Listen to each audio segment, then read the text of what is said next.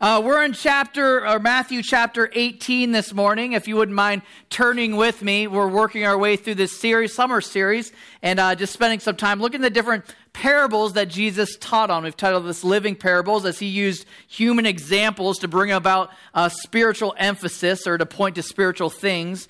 And so we're looking in Matthew chapter 18, and as each week I have the responsibility of identifying a different parable, and I keep trying to find some light, palatable teaching by Jesus, and I'm still having trouble finding any of that. If you can help with that, I'd appreciate it. But this one instead is a little bit more intense as usual, as we find out most of Jesus' stories are. Kind of starts with an interaction between Jesus and Peter. And Peter, out of all the disciples, I would say is probably my, for sure, favorite. Really enjoy Peter because he's known for being larger than life and also being really good at sticking his foot in his mouth. And so he's somebody that we can mostly all relate with. And so this is an interaction with him and Jesus, and he's really good on the positive side of what Peter offers. He's actually really good at asking good questions. I don't know if you have that person in your life that you spend time with. Adrian and I were out to dinner with a few couples this last week, and actually on a boat on West Lake and kind of cruising around. It was a lot of fun. And one of the guys that we were with, in the first 10 minutes, he had asked like 50 good questions, like right out of the gate. I was like, man, there's something valuable. I really appreciate that when someone thinks through well-asked questions. I believe it's one of the tools that we have to engage with the world around us as we move towards spiritual conversations. Well, back to this story, it's an interaction with Peter and Jesus, as I mentioned, and he asks a really good question he's about to ask, one that maybe we've all asked ourselves, is does forgiveness have a limit? Does forgiveness have a limit? Is there a point where I can actually stop forgiving somebody? Is there so many offenses that somebody can commit and then you're like, all right, I'm done, I'm finished? Well, we're about to see that interaction, and just a little warning in advance, this tends to be a little convicting. So let me pray first before we dive in. Lord Jesus, we invite you to speak to us through your word. So thankful for your patience with us as we try to figure out these things like forgiveness. We ask now that you would instruct us, that we wouldn't just add this to a mile-high pile of messages we've heard, but it would be actually something that transforms us and shapes us to be more like you. We invite that in Jesus Christ's name. Amen. All right, so chapter 18, starting in verse 21, as I mentioned, it starts with Peter's question. He says, then Peter came up and said to him, Lord, how often will my brother sin against me and I forgive him? As many as 7 times? Jesus said to him, I do not say to you 7 times, but 77 times. Stop there just for a moment. It's a little interaction, and you think about Peter spending a lot of time with Jesus. He had to think through, okay, how am I going to approach or frame this question? First, I give him props because he doesn't say, hey, I have a question that my friend has. Like, he at least owns it. He says, for somebody, a brother that sinned against me, how many times do I forgive him? And you think about his proposed, suggested response. He says, do I forgive him 7 times? Now, upon first read, you might not think that that was a big deal, but in that day and age, that was a proposal that was basically more than double what was the expected amount for believers. The religious leaders took a passage found in the book of Amos that talked about God forgiving the nation of Israel 3 times, and they made that the precedent for religious people to live out. Kind of a 3-strike rule. Wouldn't you guys like that idea? 3 times and you're out. But here, Peter's trying to sound like super spiritual, hoping to get a star sticker. And he says, what is it, 7 times? Oh, look what a great student I am. 7 times, and I love Jesus. He blows it out of the water. Maybe your translation says 7 times 70, or maybe it just says 77. There's some debate on either one. The idea is this, is that he's basically obliterating the ceiling of how many times we forgive. In other words, I heard it put this way from a pastor this past week: less math, more love. Less math, more love. This idea that we're not supposed to be keeping a list. It's not like when you get to 446 times, you're like, oh, we're getting close. I'm going to be so done with that person on the other side of this. He's not bringing a number that we get to, but instead saying, you know what, there's not a ceiling. There's not a ceiling for forgiveness. Because what? Because love holds no record of wrongs. Love holds no record of wrongs, and so it's impossible to outlove somebody with this. There's not a number that you get to. I always know that we're in big trouble when I'm meeting with a couple and they sit down and one of them has prepared a list of offenses that they want to bring up about the other person, whether it's a physical list, which I have seen, or whether it's a mental list. It's kind of interesting how people have a real foggy mirror, but a 4K view of the offenses of the other person. They're like, I don't remember that when I did that, but man, I've got this list. You're like, oh man, we're in trouble here when it's list keeping. And that's the same point that Jesus is making. There's no number that you get to. Instead, he points to the heart of the issue, that it has to start by looking in the mirror ourselves. Take a look at the parable that he begins telling. It says, therefore, the kingdom of heaven may be compared to a king who wished to settle accounts with his servants. When he began to settle, one was brought to him who owed him 10,000 talents. And since he could not pay, his master ordered him to be sold, and his wife and children, and all that he had, in payment to be made. So the servant fell on his knees, imploring him, have patience with me, and I will pay you everything. And out of pity for him, the master of that servant released him and forgave him the debt. Stop there for some debrief. Basically, here's the idea. He's causing them to look a little bit closer at themselves in this story. This is the idea. Let's pause and look at who we are in that story. Based on that, who do you think the servant represents? Me, you, us. That's the picture. That's the one that's offended. He's saying, slow down enough to look in the mirror. A couple years ago, my wife came home with this from Costco. I don't know if you guys have one of these at home. One of these mirrors that first was kind of cool because it's like, oh, it's got a light. You can actually see a little bit in the mirror, see yourself. But then, what's the worst part? When you flip it over, the amplification side, it's lit and it allows you to amplify and see what's going on your face. Anybody else disturbed when you look in one of these? I really think no person should ever see themselves at this degree. And you start looking, you're like, when did that hair start growing? All these things.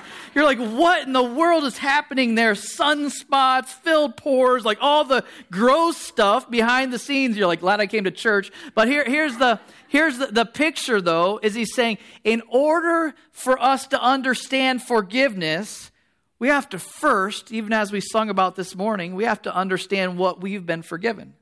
What we've been released of, the debt that we owed, that he released us from. If we don't grasp that, any idea of forgiving somebody else, forget about it. It doesn't work. So he starts in the story having us look at ourselves before looking at anyone else. And what does he tell us? He says that we had a debt that was owed that was unbelievable.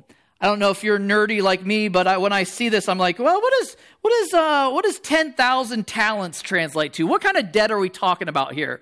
I was researching that a little bit. A little bit of research told me that basically an average worker then would earn in one day 1 denarius. 1 denarius was the coin of the day for 1 day's labor. And guess how many denarius it took to equate to 1 talent? 6,000 denarius. So 6,000 days of work in order to pay for 1 talent. Now, what does it say? How many talents does it say that he owed? 10,000 talents. Now, if there's any math people in here, what is 10,000 times 6,000? Anybody? 60 million. Somebody's got their calculator out. I see that. He's crunching it. 60 million days of work. You think your school loans are high? This is a major. This is an insurmountable. In fact, the term for 10,000, they use the word myrius, which is where you get the word myriad, or basically a number in that day and age was the largest number that they could present. So basically, he's saying a countless debt was owed. A countless debt for us to understand ourselves in the offense of our sin before a perfect God. It was a countless debt, and there's nothing we could do about it. You see, the servant starts to realize, wait a second, I'm gonna jam here. This is not a little deal. My future's on the line. My family's future's on the line. This is a huge deal. And so what does he choose to do? Instead of being sold to pay a portion of it, he pleads with the master. Please. And do you guys notice what his request is? Have patience with me, and I will pay you everything. Wait a second. As the master, you're thinking to yourself, okay, 60 million days equals 165,000 years. So I'm pretty sure that you're not going to pay back that debt. You're not going to pay that back. But do you notice that the master doesn't lecture him on his foolishness? Think about mankind. How many people have this delusion of somehow regaining favor with God because of human effort? This is how God sees it. He's like, you're not going to pay that back. There's nothing you can do no matter how many days you have. And instead of confronting his foolishness, it says that he had mercy or pity on him and released and forgave him of all of it. I'm setting you free. You don't have any debt. You can go away from here completely forgiven. You don't have to work another day, another moment in order to pay back that debt. That's our story if we've embraced Jesus Christ as Lord and Savior. When we embrace him, there's a reason we come together on a Sunday morning in a church and start singing about things. There's not many things we sing about, but this is one of those things worthy of singing about. Wow, the debt that was forgiven us. That has to take root to understand the glory. I love this verse in Proverbs 19:11. It is his glory to overlook an offense. It's his glory to overlook an offense. He looks past that and sees us, as Scripture describes, as white as snow because of what Jesus did.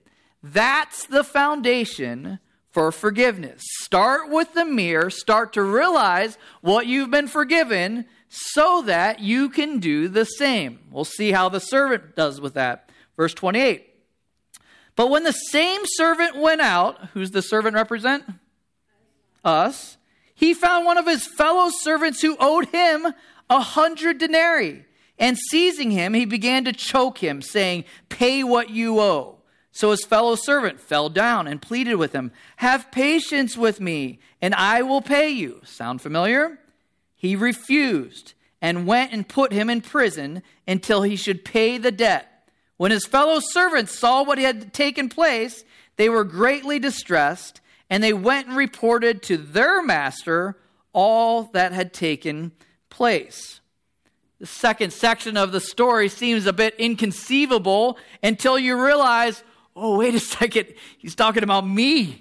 He's talking about us. He's talking about our propensity to do the exact same thing, to completely bask in his forgiveness, but then hold it or withhold it from others. How backwards is that? You would have assumed here in this story, if somebody owed him, he would have been like, oh, are you kidding me? You're set free for sure. No debt here. But instead, what does human nature do? Human nature, when we operate in the flesh, we think, wait a second, I've elevated myself to godlike status, and an offense is inexcusable, and we choose to say, you know what, I'm not releasing you, I'm holding you to this debt.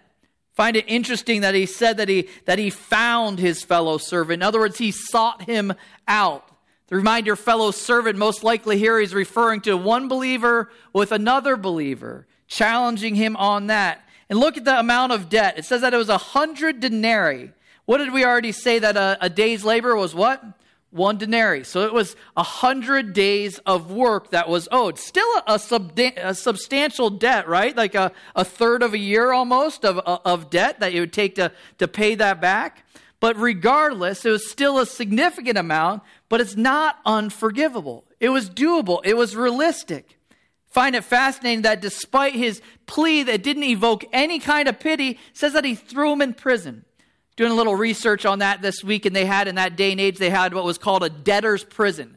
So it didn't go to a normal prison. It went into a type of prison, kind of a holding place. And what the debtor's prison did is it put all the weight on friends and family to be able to help release that person by paying the debt. So in other words, you sat in that prison until you got enough buddies that had empathy or family that's like, all right, I'm going to pay this amount to get them set free. All the other servants noticed this, and what does it say? It says that they saw that, and they're like greatly distressed. How could they do this? How could they be so inconsistent with what should have been? They're operating in the flesh. For us, when the world around watches us as somebody that claims to be forgiven, and yet we're so lousy at forgiveness, the world's like, wait a second, how broken is that? It's important for us to understand this. We go back to that naturally in the flesh if we're not careful. Here's the purpose of studying God's Word. I think we've mentioned this before. One of the things that studying God's Word does is it actually educates your conscience. God's given every single one of us a conscience that gives those nudges. You know, those voices that say, do this or don't do that, or you should do more of that or do less of that, that kind of voice. When we study God's Word, it actually educates the conscience so that when we start doing it, something again that it's spoken against, the intention is that your conscience is supposed to be like, hey, you're doing that again. Stop it.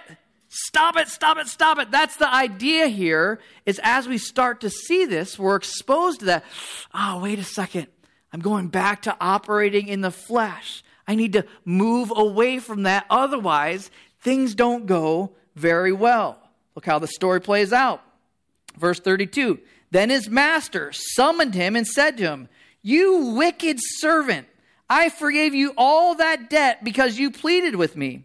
And should not you have had mercy on your fellow servant as I had mercy on you? And in anger, it's important to read that, his master delivered him to the jailers until he should pay all his debt. So also my heavenly Father will do to every one of you if you do not forgive your brother from your heart. Whew! Just got kind of intense in here, didn't it? Like kind of when you're reading that, what does it say? What word does he use to describe that servant?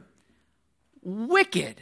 He calls it what it is. He doesn't say you ungrateful servant. He says you wicked servant. That's one of the things about our God is he doesn't sugarcoat things. And as much as I want to kind of move past this little section and kind of sugarcoat it nicely, I think it's important for us to wrestle through what does that mean when God literally, when our anger or our unforgiveness provokes anger, when it provokes a response from our God.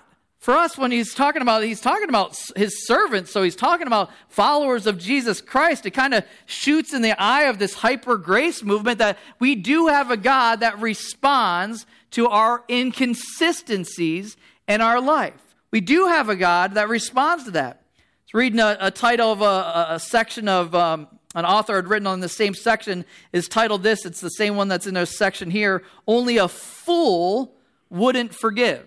Only a fool won't forgive. The reason why is because why would you want to be the object of God's anger and wrath in your life? Why would you want to be on the receiving end of that? Are you kidding me? Like, why would you choose to live out? What does he say that he does with this servant? Throws him into jail. Throws him into prison. You're like, oh man, what do I do with that text? How do I respond to that? Here's an important thing to understand, that once saved, always saved. You can't lose your salvation, but you can be under the consequences of our choices still as a believer. One of the primary tools that God uses to discipline his children, Scripture says he disciplines those he loves. One of the primary tools he uses is to turn us over to the outcomes of the things that he warns us about.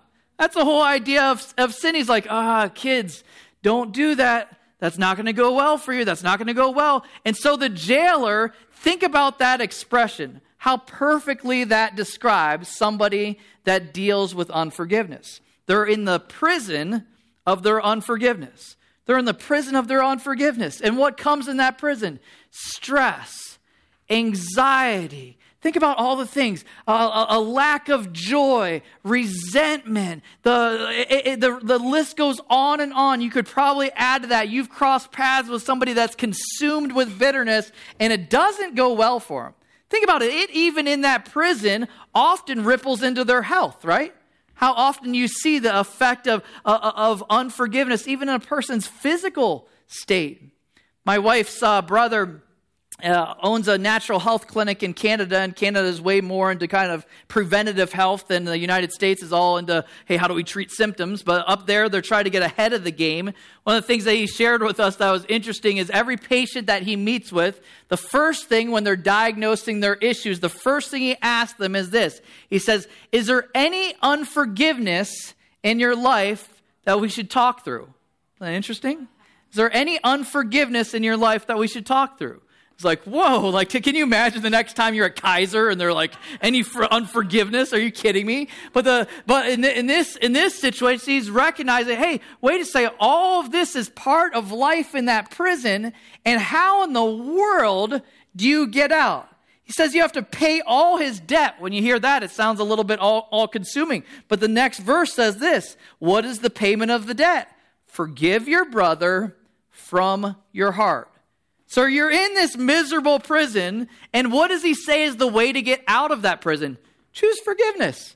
Choose forgiveness. He's like, you've got the way out.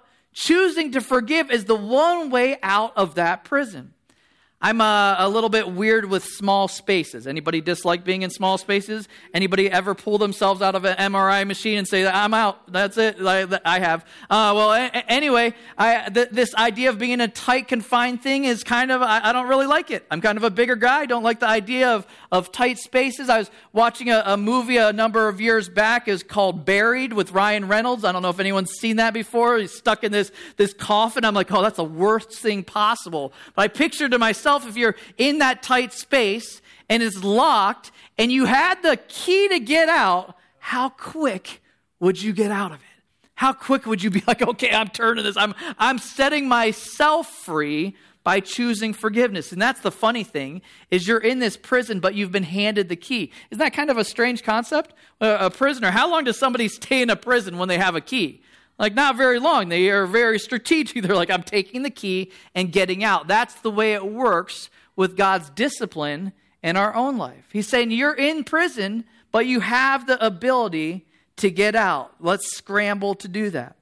I want to spend the last few moments of the service just talking a little bit of the practicality of forgiveness in the believer's life. Because I was thinking about that this week when I was reading this. I'm like, oh, that sermon, that sounds nice when you're talking about forgiveness. But what does that actually look like?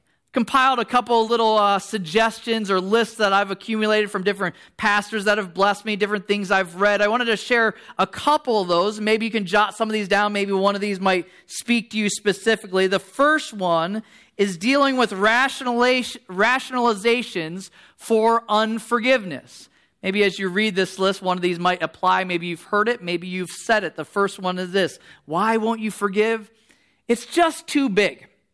It's just too big. You don't understand what they've done to me. Now think about this for a moment. When dealing with a tumor in someone's life, do you ever see that person say, you know what, it's just too huge, leave it? No. The bigger the tumor is, the more the commitment is, I've got to get this thing out. I'll share a story with you that I'm kind of hesitant to, but I'm going to because it's the third service and I've done it in the first two. We have a rabbit at home. It's a lop-eared bunny. I've talked about it before. His name's Buns, real profound name. This rabbit started developing in the last month an abscess-like tumor thing under its jaw. Really gross. Started reading up on it. It's like, oh, is this something that's going to go away? And they're like, yeah, those don't go away. And basically, it was explaining to me, because the internet never lies, explaining that if you leave it alone, it's going to die from the infection. Then I started looking into, well, what if I take it to a vet? And then they are saying, well, a lot of times they don't wake up from the anesthesia. And so you're like, oh man, what do you do here? And it's a $30 rabbit. And so what do you do here? And so I started searching on YouTube, what if you perform surgery yourself? So my sister was in town. She's a nurse. I said, hey, sis, do you want to help me out with something? And so we sat down and we explained to my daughter, Sienna, who really loves this rabbit, said, listen, this rabbit, if we leave it alone, we have a couple options. We can leave it alone. Eventually, that infection is going to cause it's going to die. It's going to die. Explaining that to my daughter wasn't fun.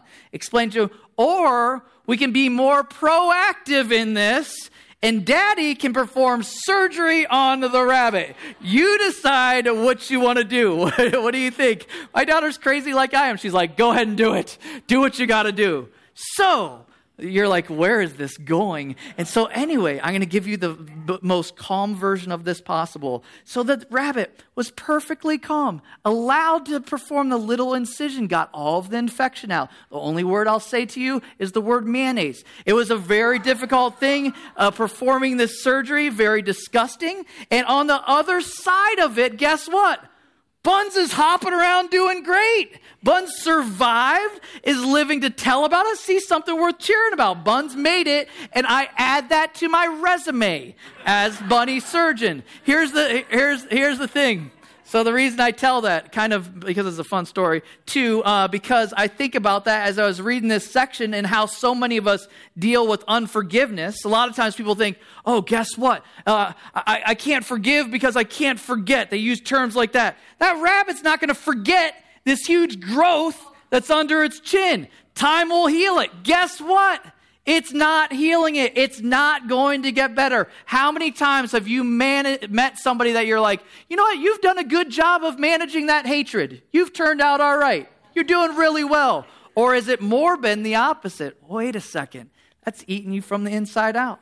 It's turned you into an old, bitter, mean person. You got to let it go.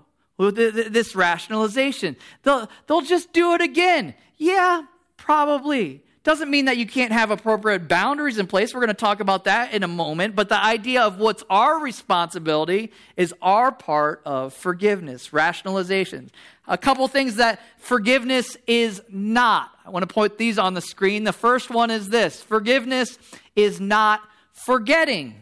A lot of times people think like, well, do I have to forget? Hey, guess what? You're not going to forget. The difference is, though, forgiveness isn't forgetting, but forgiveness is redirecting the focus of your mind. Say, I'm not forgetting it, but I'm not going to choose to dwell on it. I'm going to release that. I'm not going to give mental energy towards that. It's not forgetting. It's saying I'm redirecting the focus of my mental thought. I'm releasing that person from that. It's not removing the consequences. Think of the story of David and Bathsheba. Things went really bad on the other side of forgiveness. So often there's still consequence to someone's choice. You don't have to remove all the consequence, but you do remove you focusing on it. Trusting again immediately. This is another one that I think there's some confusion on. You're like, wait a second. Somebody will say, you said you forgive me. Why don't you trust me? You're like, forgiveness and trust are two very different things. You can forgive somebody, and then guess what takes a long time to rebuild? Trust, right? Trust is something that doesn't happen overnight. It's something that builds and develops. And for you to forgive somebody doesn't mean that you trust immediately. You put boundaries in place. For forgiveness, those are a couple good reminders. A couple more things of what forgiveness is. So we've said rationalizations, things it's not. Forgiveness is releasing my revenge. I'm not the one that's going to make this right. I'm not the one that's going to get even. I'm going to turn it over to another judge. In some cases, it's a human judge. There's some things that you're like, hey, sometimes the judge has to make a determination on this. I'm turning it over, but it's not going to be me that makes that decision. Sometimes it's turning things over to the ultimate judge. And guess what? They didn't get away with it. He sees everything. He deals with everything. And if his ultimate judgment in someone's life isn't enough for you, you've got issues. His ultimate judgment for someone's the consequence of rejecting him, it doesn't go well for that person. Turn it over to him. Next one there, refusing to be consumed by the past. In the words of Disney, let it go. Right? Let it go. Say, I'm not going to allow that to be what defines me. I'm not going to allow that to be what controls me. Think about so much time we give that we imprison our mind. And guess what? The person that you're angry with has moved on with life. They couldn't care less if you're angry with them. And yet they still have free rent between these two ears, right? They still have free rent. They consume your mind. They consume your thoughts. And you keep drinking poison trying to kill them. You're like, wait a second. That doesn't work like that. For us to release and say, you know what? I'm not going to let that define me. I'm going to move on. And the nice thing when you finally release that, you're like, all right, I'm going to turn it over to the true judge in all of this. And I'm responsible for me. How good is that to put your head on the pillow at the end of the day? Say, it's not me. I've turned it over. I'm done with it. The last one, which sounds very churchy, but is very relevant, yielding to the Holy Spirit. You're like, what do you mean, Pastor Scott? What's that mean, yield to the Holy Spirit? This is stuff, as I already mentioned, is not natural in the flesh. In the flesh, we hold grudges. We hold on to things because we're the king. In the Spirit, when we've turned things over, all of a sudden you're capable of doing things that you would be amazed of what you're able to do. When you start going to the Holy Spirit, when you start saying, dear Lord, please take this from me, shape my heart, change me, transform me from the inside out. Do you not think he's going to rush upon that request? Do you not think he's going to rush upon that request? Why wouldn't he? If the whole idea of the Christian life after you've become a follower of Jesus Christ is to shape you to become more like Jesus Christ, and that's the role of the Holy Spirit in your life, do you not think that this image of forgiveness is one that he's going to want to get straight in your life? It's the perfect representation of who Jesus Christ is. Forgiveness, grace. So for you to get in line and say, I want to align with what you're wanting to do with me, man, that's a great starting point. For us to acknowledge our weakness and God, I can't do this on my own.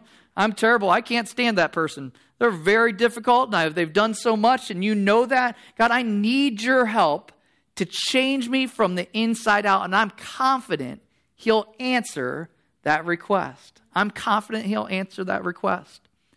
Now, just as we wrap up, just thinking through this question that I have for you, a question that maybe you can wrestle with the rest of the day, rest of the week, whatever it takes, is who do you need to let off the hook? Who do you need to let off the hook? Who have you been holding on to for so long? You've been basking in the grace that Jesus provides, but unwilling to extend it to that person. Who do you need to let off the hook? Sometimes it takes some real reflecting. Some people are like, I'm okay on forgiveness. Then you start replaying different seasons of your life. How about in this era? How about in this area? During this period of time, who are you holding on to? When you see that person at Starbucks, does it come flooding back to you? Who do you need to let off the hook? I'm confident that exercise will do us all a lot of good. It'll do us all a lot of good. It's so much easier to turn the radio up and keep on cruising in life, but instead to slow down, lift the hood, and say, what's going on? Who do I need to let off the hook? Then secondly, letting off the hook, and the very last thing as we wrap up. Second thing, not just who do you need to let off the hook, who do you need to go to and say, you know what? I blew it. I did this. I was an idiot. I'm so sorry. Please forgive me. That will make it so much easier for that person to forgive you, right?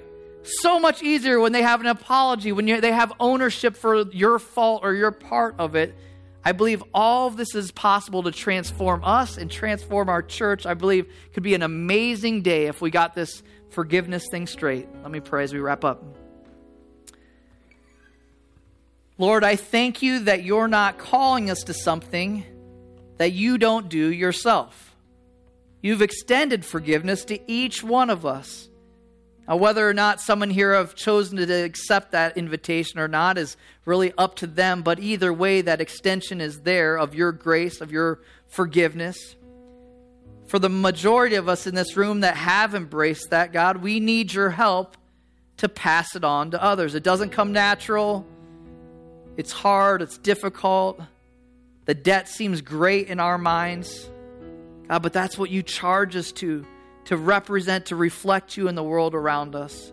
Not to bask in it, but to extend it to others. God, we submit that to you. We acknowledge we need your strength to do it. In Jesus Christ's name I pray. Amen. His forgiveness is what should compel us to forgive others. Amen?